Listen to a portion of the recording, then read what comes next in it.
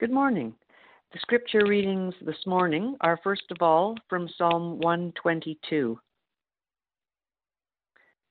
I rejoiced with those who said to me, "Let us go to the house of the Lord. Our feet are standing in your gates, O Jerusalem." Jerusalem is built like a city that is closely compacted together. That is where the tribes go up, the tribes of the Lord, to praise the name of the Lord according to the statute given to Israel. There, the thrones for judgment stand, the thrones of the house of David. Pray for the peace of Jerusalem. May those who love you be secure. May there be peace within your walls and security within your citadels. For the sake of my brothers and friends, I will say, peace be within you. For the sake of the house of the Lord our God, I will seek your prosperity. Our second scripture reading is from the Gospel of John, chapter 20, verses 19 and 20.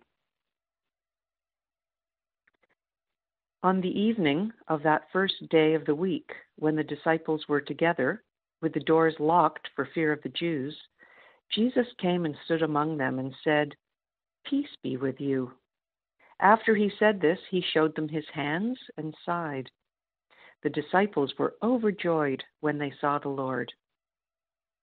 Amen. This is the word of the Lord.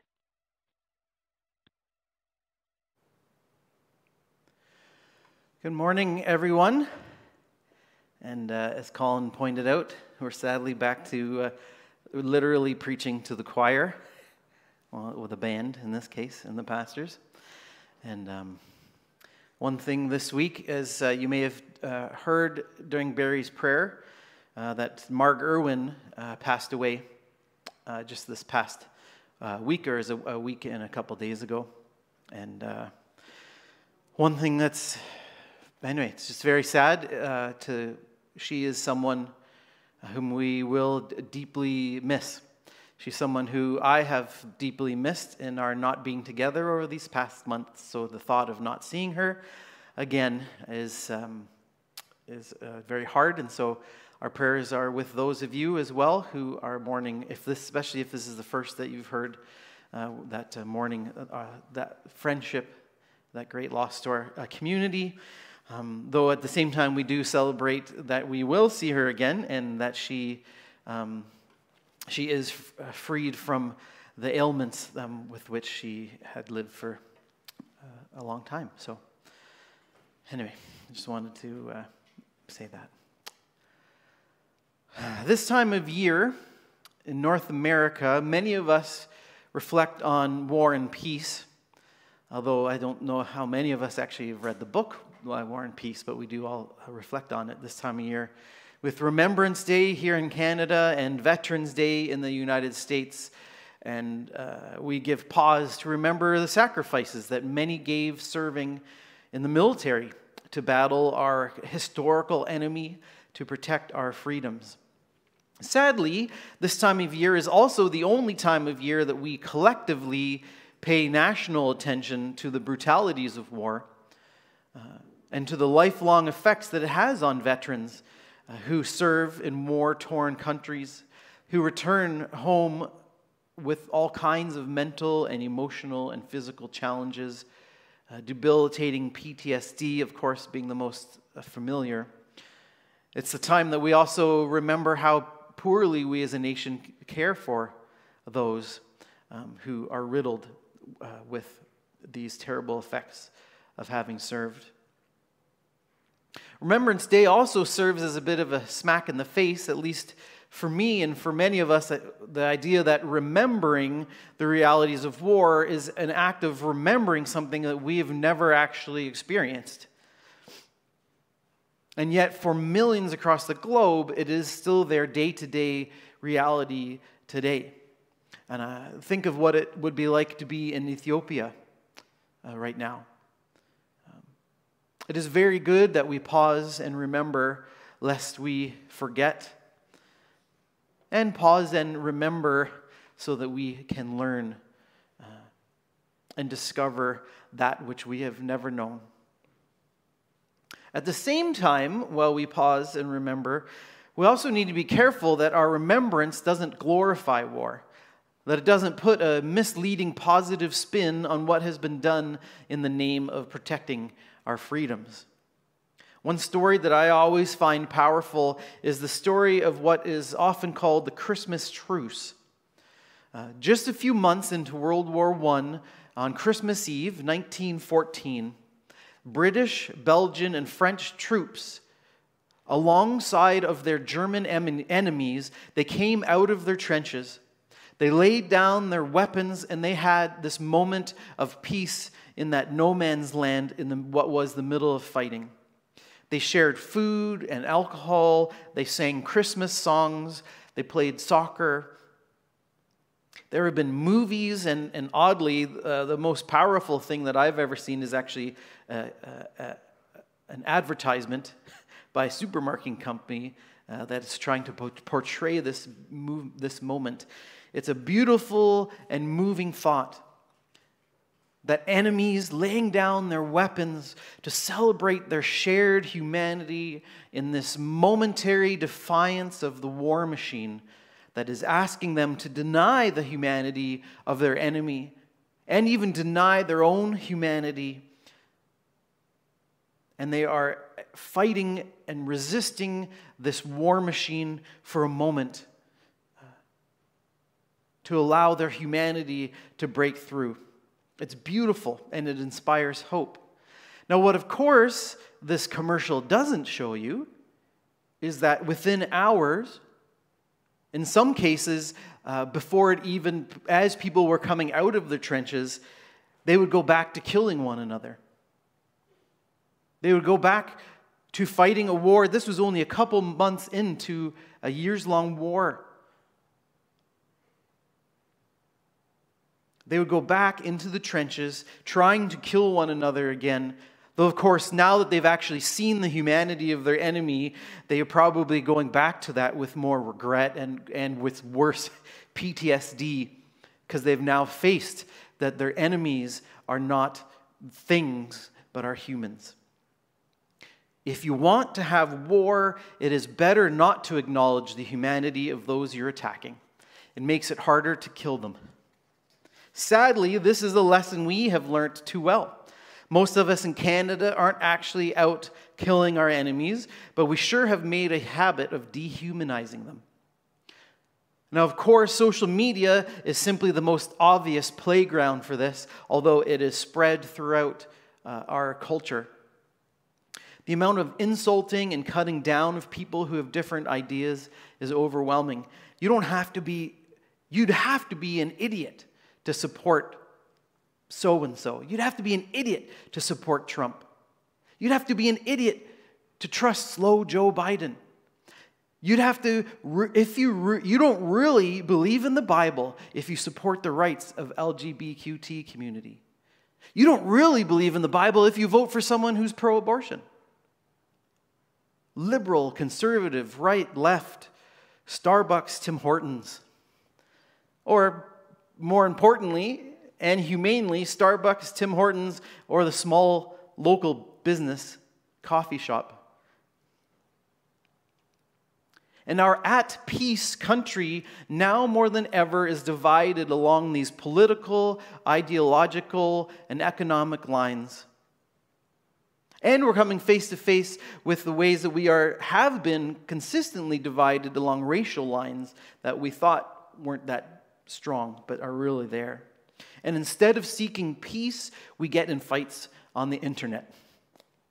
Instead of coming out of our trenches to discover the humanity of those people, we dig deeper in and we fire more artillery into the others' camps.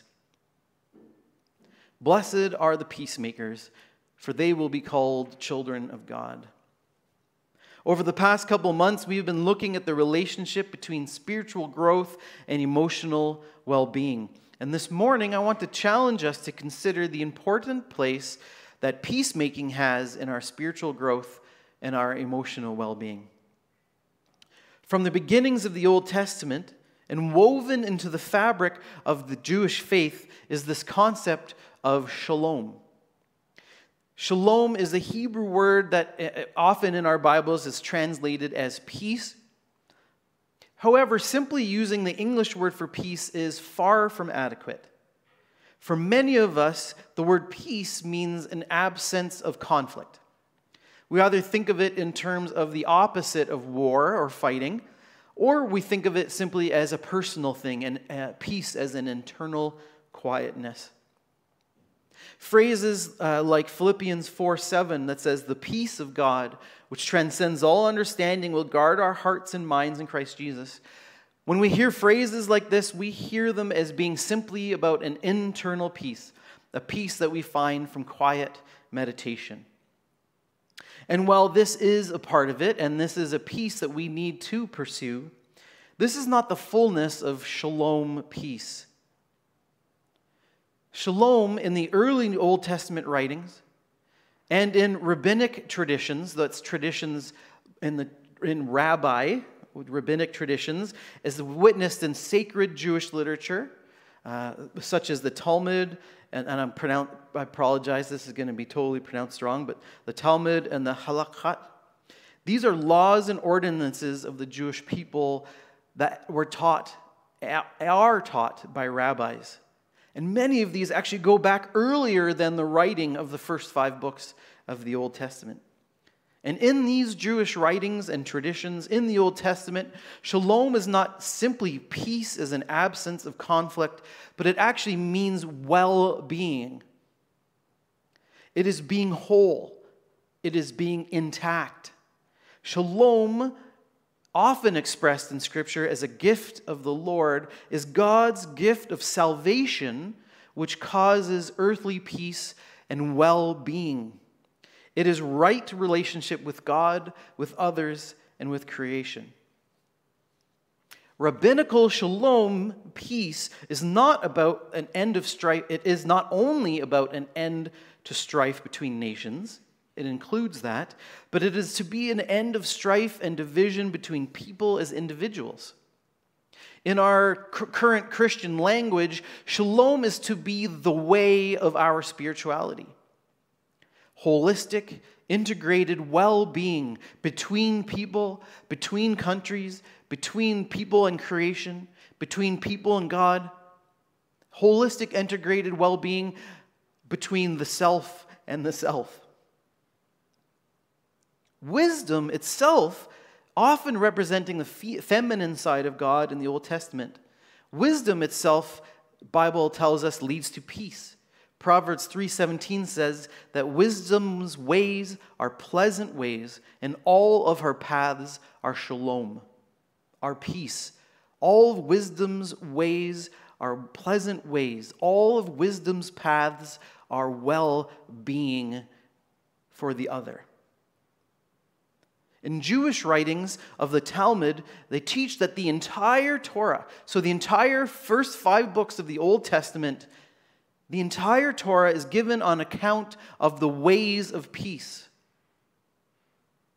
Imagine for us reading those 5 books, if we read them as their purpose is to give an account of the ways of peace, how we would read them differently, even how we would teach our children those stories differently.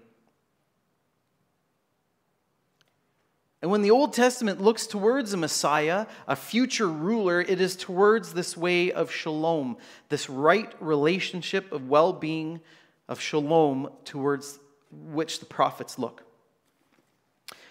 Isaiah 9:6, many those who have celebrated Christmas are familiar with this one. To us a child is born, a son is given, and the government will be on his shoulders. He will be called Wonderful Counselor, Mighty God, Everlasting Father, Prince of Shalom, Prince of Peace. In Isaiah 32, the Lord's justice will dwell in the desert, his righteousness live in the fertile field. The fruit of that righteousness will be shalom. Its effect will be quietness and confidence forever. Now, it makes sense that when we come to hear the teachings of the Rabbi Jesus, that he continues this rabbinical tradition. That he continue this teaching of shalom as a well-being and of righteousness. As Jen read for us, after Jesus was raised from the dead, he rose to redeem and to resurrect the wholeness of humanity. The very first word that Jesus says to his followers is peace. Shalom. Now I'd like to read that John passage again, but this time from a translation called the Tree of Life translation. And this is a Messianic Jewish translation of the Bible. Verse 19 says, "It was evening on that day, the first day of the week, when the doors were locked where the disciples were, for fear of the Judean leaders. Yeshua," that's Jesus, "Yeshua came and stood in their midst, and he said to them, 'Shalom Aleichem.' After he said this, he showed them his hands and his side. Then the disciples rejoiced when they saw the Lord. Shalom Aleichem." I'm sorry, I know I'm pronouncing it totally wrong, but that's the best I got. Shalom Aleichem. Peace be with you. Wholeness, unity, peace, forgiveness, righteousness be with you. Other words of Jesus, your faith has saved you. Go in shalom. Blessed are the shalom makers, for they will be called children of God. When you enter a house, first say shalom to this house. It is not simply saying peace, let's not fight with each other. It's saying peace, well-being, fullness of well-being and righteousness be yours. And of course, Jesus' first disciples continued this rabbinical teaching his understanding of peace as the way of shalom, as integrated, holistic, relational well-being. Let us therefore make every effort to do what leads to peace and mutual edification. May God himself, the God of peace, sanctify you, make you holy through and through. May your whole spirit, soul, and body be kept blameless at the coming of our Lord Jesus. A picture of the wholeness of humanity, spirit, soul, and body, is being purified because God is a God of shalom. Ephesians 4, verses 2 to 4. Be completely humble and gentle. Be patient, bearing with one another in love. Make every effort to keep the unity of the Spirit through the bond of peace.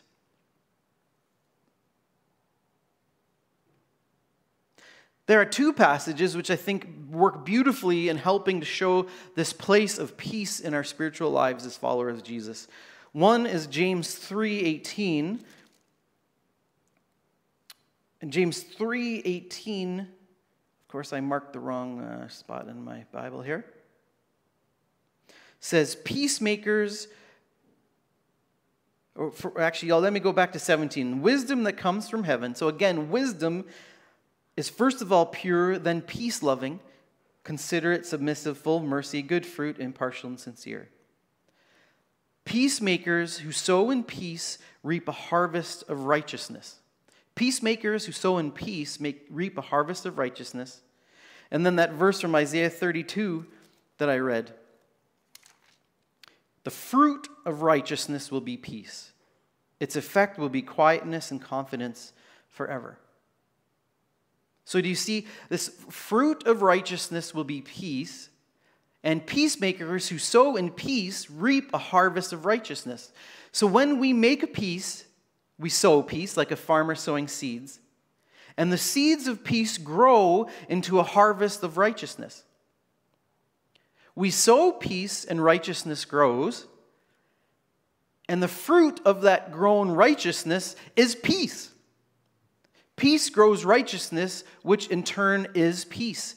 From a holistic understanding of biblical righteousness, righteousness isn't simply this kind of pious living of being good or moral. It is righteousness is when everything is lived rightly, holy, so pure and perfect, holistically, pure and perfect, integrated of our healed physical, spiritual, mental, and emotional reality.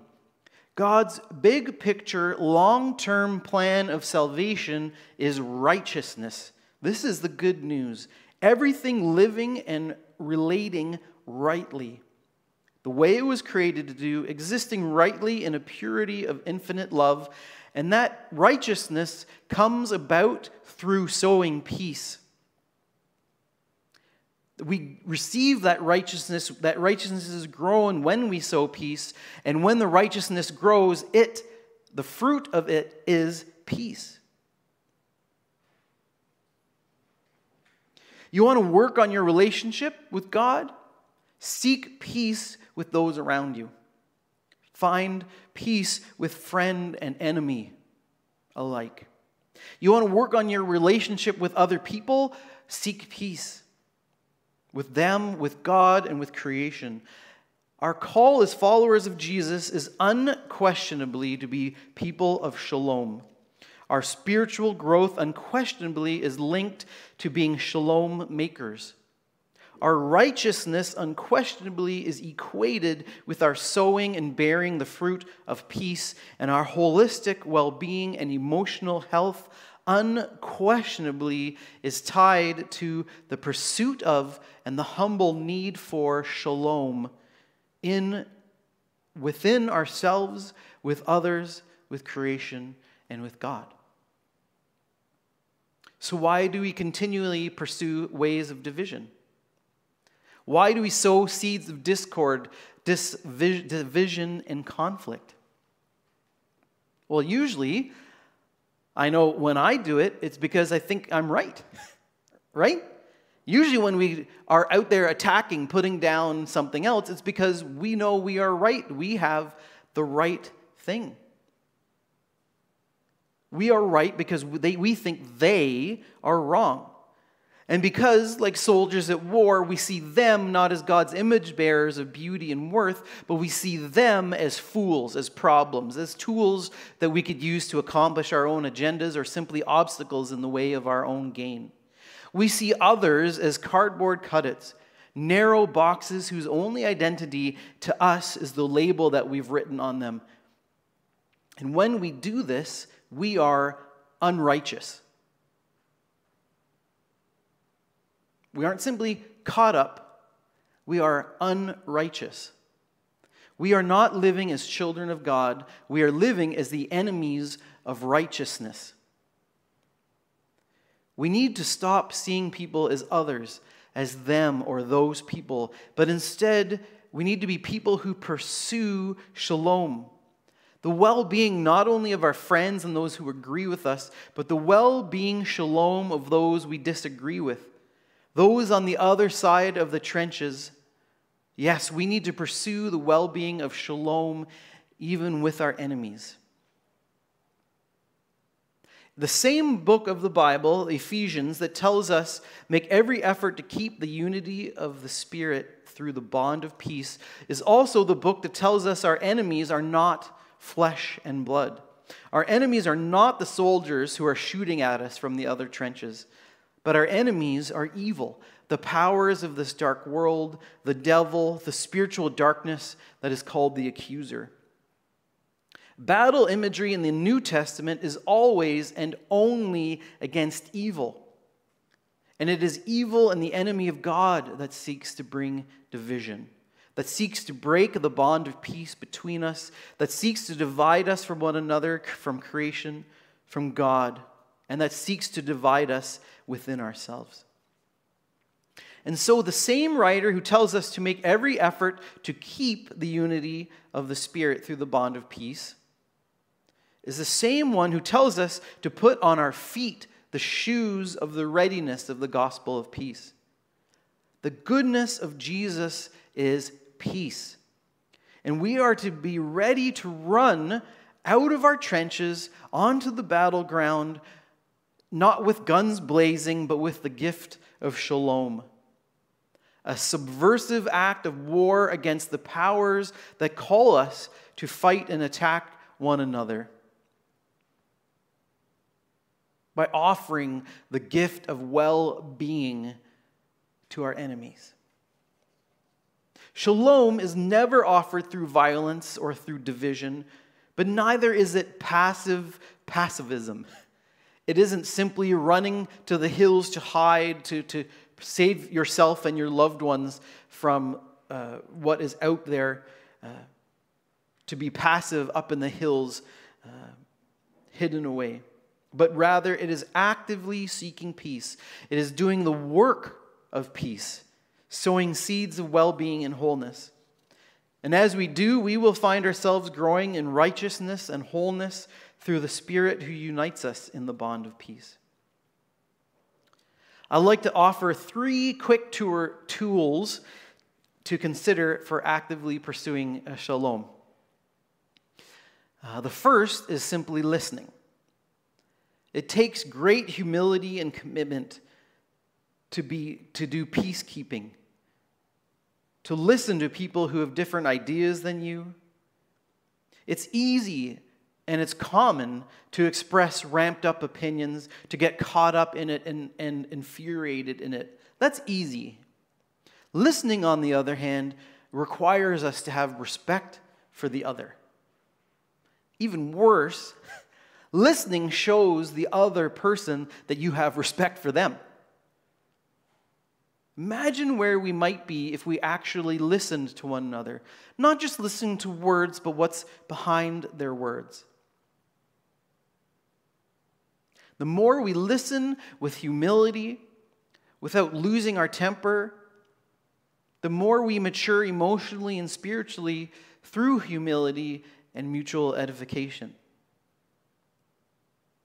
It's one of those, you want to do the best thing for yourself, you got to put yourself aside. Second, let's pass the peace. As Jesus regularly greeted others by offering peace to them, offering shalom to them, let us too be intentional to offer peace to others.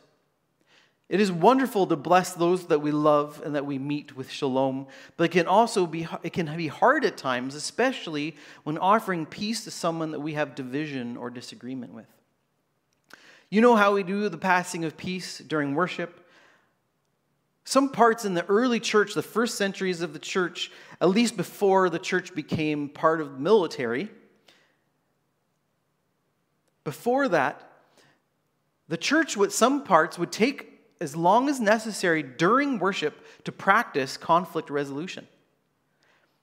They were so committed to peace as an integral part of their spirituality that they would appeal to those in their midst who had enmity with one another. They would appeal to them to make peace with one another, and they would take time to do it during worship. Now, don't worry, we're not going to, once we're all back again, we're not going to start doing that. We're not going to put you into that uncomfortable situation, but we will encourage you to put yourself in that uncomfortable situation. Is there someone that I would struggle to make peace with? And if so, let's actually do it as an act of our spirituality, of righteousness, and of worship. Third, when we are in a place of conflict with one another, let us be peacemakers, people of shalom. I know when I'm faced with conflict, I want nothing more than to run and hide in the hills. That's the type of pacifist that I am in my knee-jerk reaction. But instead of running, or oppositely, going the other direction and running into a violent defensive rampage, let's seek ways of approaching conflict, again with humility and mutual edification. Steve Brown, he's the director of Arrow Leadership Ministries. He has a series of questions that he recommends when facing conflict, and I'd like to end by leaving them with you. I think that these are great questions for anyone seeking to be a peacemaker. I think these are great questions for any of us who want to seek to be humble, for any who want to seek the well-being of not only friends but of enemies as well. I've also put these in the YouTube description for this week because there's no way I'm going to read them out to kind of give it's kind of a word picture for you to kind of get some thoughts and feelings from. But if you actually want the questions, you can go on the YouTube link below and copy them from there. So these are by Steve Brown. So first, checking your heart. In fact, maybe when we do this, maybe take a moment to think, actually, is there something in your mind, a person, an idea, even a political something? I know that's what's on a lot of our minds these days. A place of conflict, of unrest that you have with someone, something, some issue. And with that in mind, I'll read these questions. Check your heart. What are your real motives? What are you afraid of? Are you approaching this conflict with humility and openness to learn? Are you avoiding or facing into the conflict? What responsibility do you take? Are you taking responsibility for someone else's reaction or for someone else's action? How is God calling you to change? Is there someone you need to choose to forgive? Is there someone you need to ask for forgiveness? Are you praying for the other person or persons? Praying for a resolution of the issue? When you are looking back at this in a year from now, what 3 words do you want to be able to use to describe your response? What will matter to you in a year from now? I find that to be the most challenging one. Engaging in dialogue. Do you need to get more information to clarify facts? What assumptions are you making? Are they true? What is the other person's perspective? What is at the heart of their concern? Does the other person feel you have heard them? Have you written down and perhaps even practiced what you want to say? Or perhaps write down and then wait a few minutes before you post it? Are you moving towards those who disagree with you, or are you moving away from them? What is your default style toward conflict? Is another style perhaps needed in this situation? For me, the answer is almost always yes. Who is praying for unity and protection? Are there systemic issues that need to be addressed to resolve this conflict or to prevent it from reoccurring? Are there steps of forgiveness and restitution needed? And lastly, Steve offers these 2, he calls them powerful prayers to pray. Lord, what do you want me to learn from this situation? Lord, how do you want me to respond in order to honor you?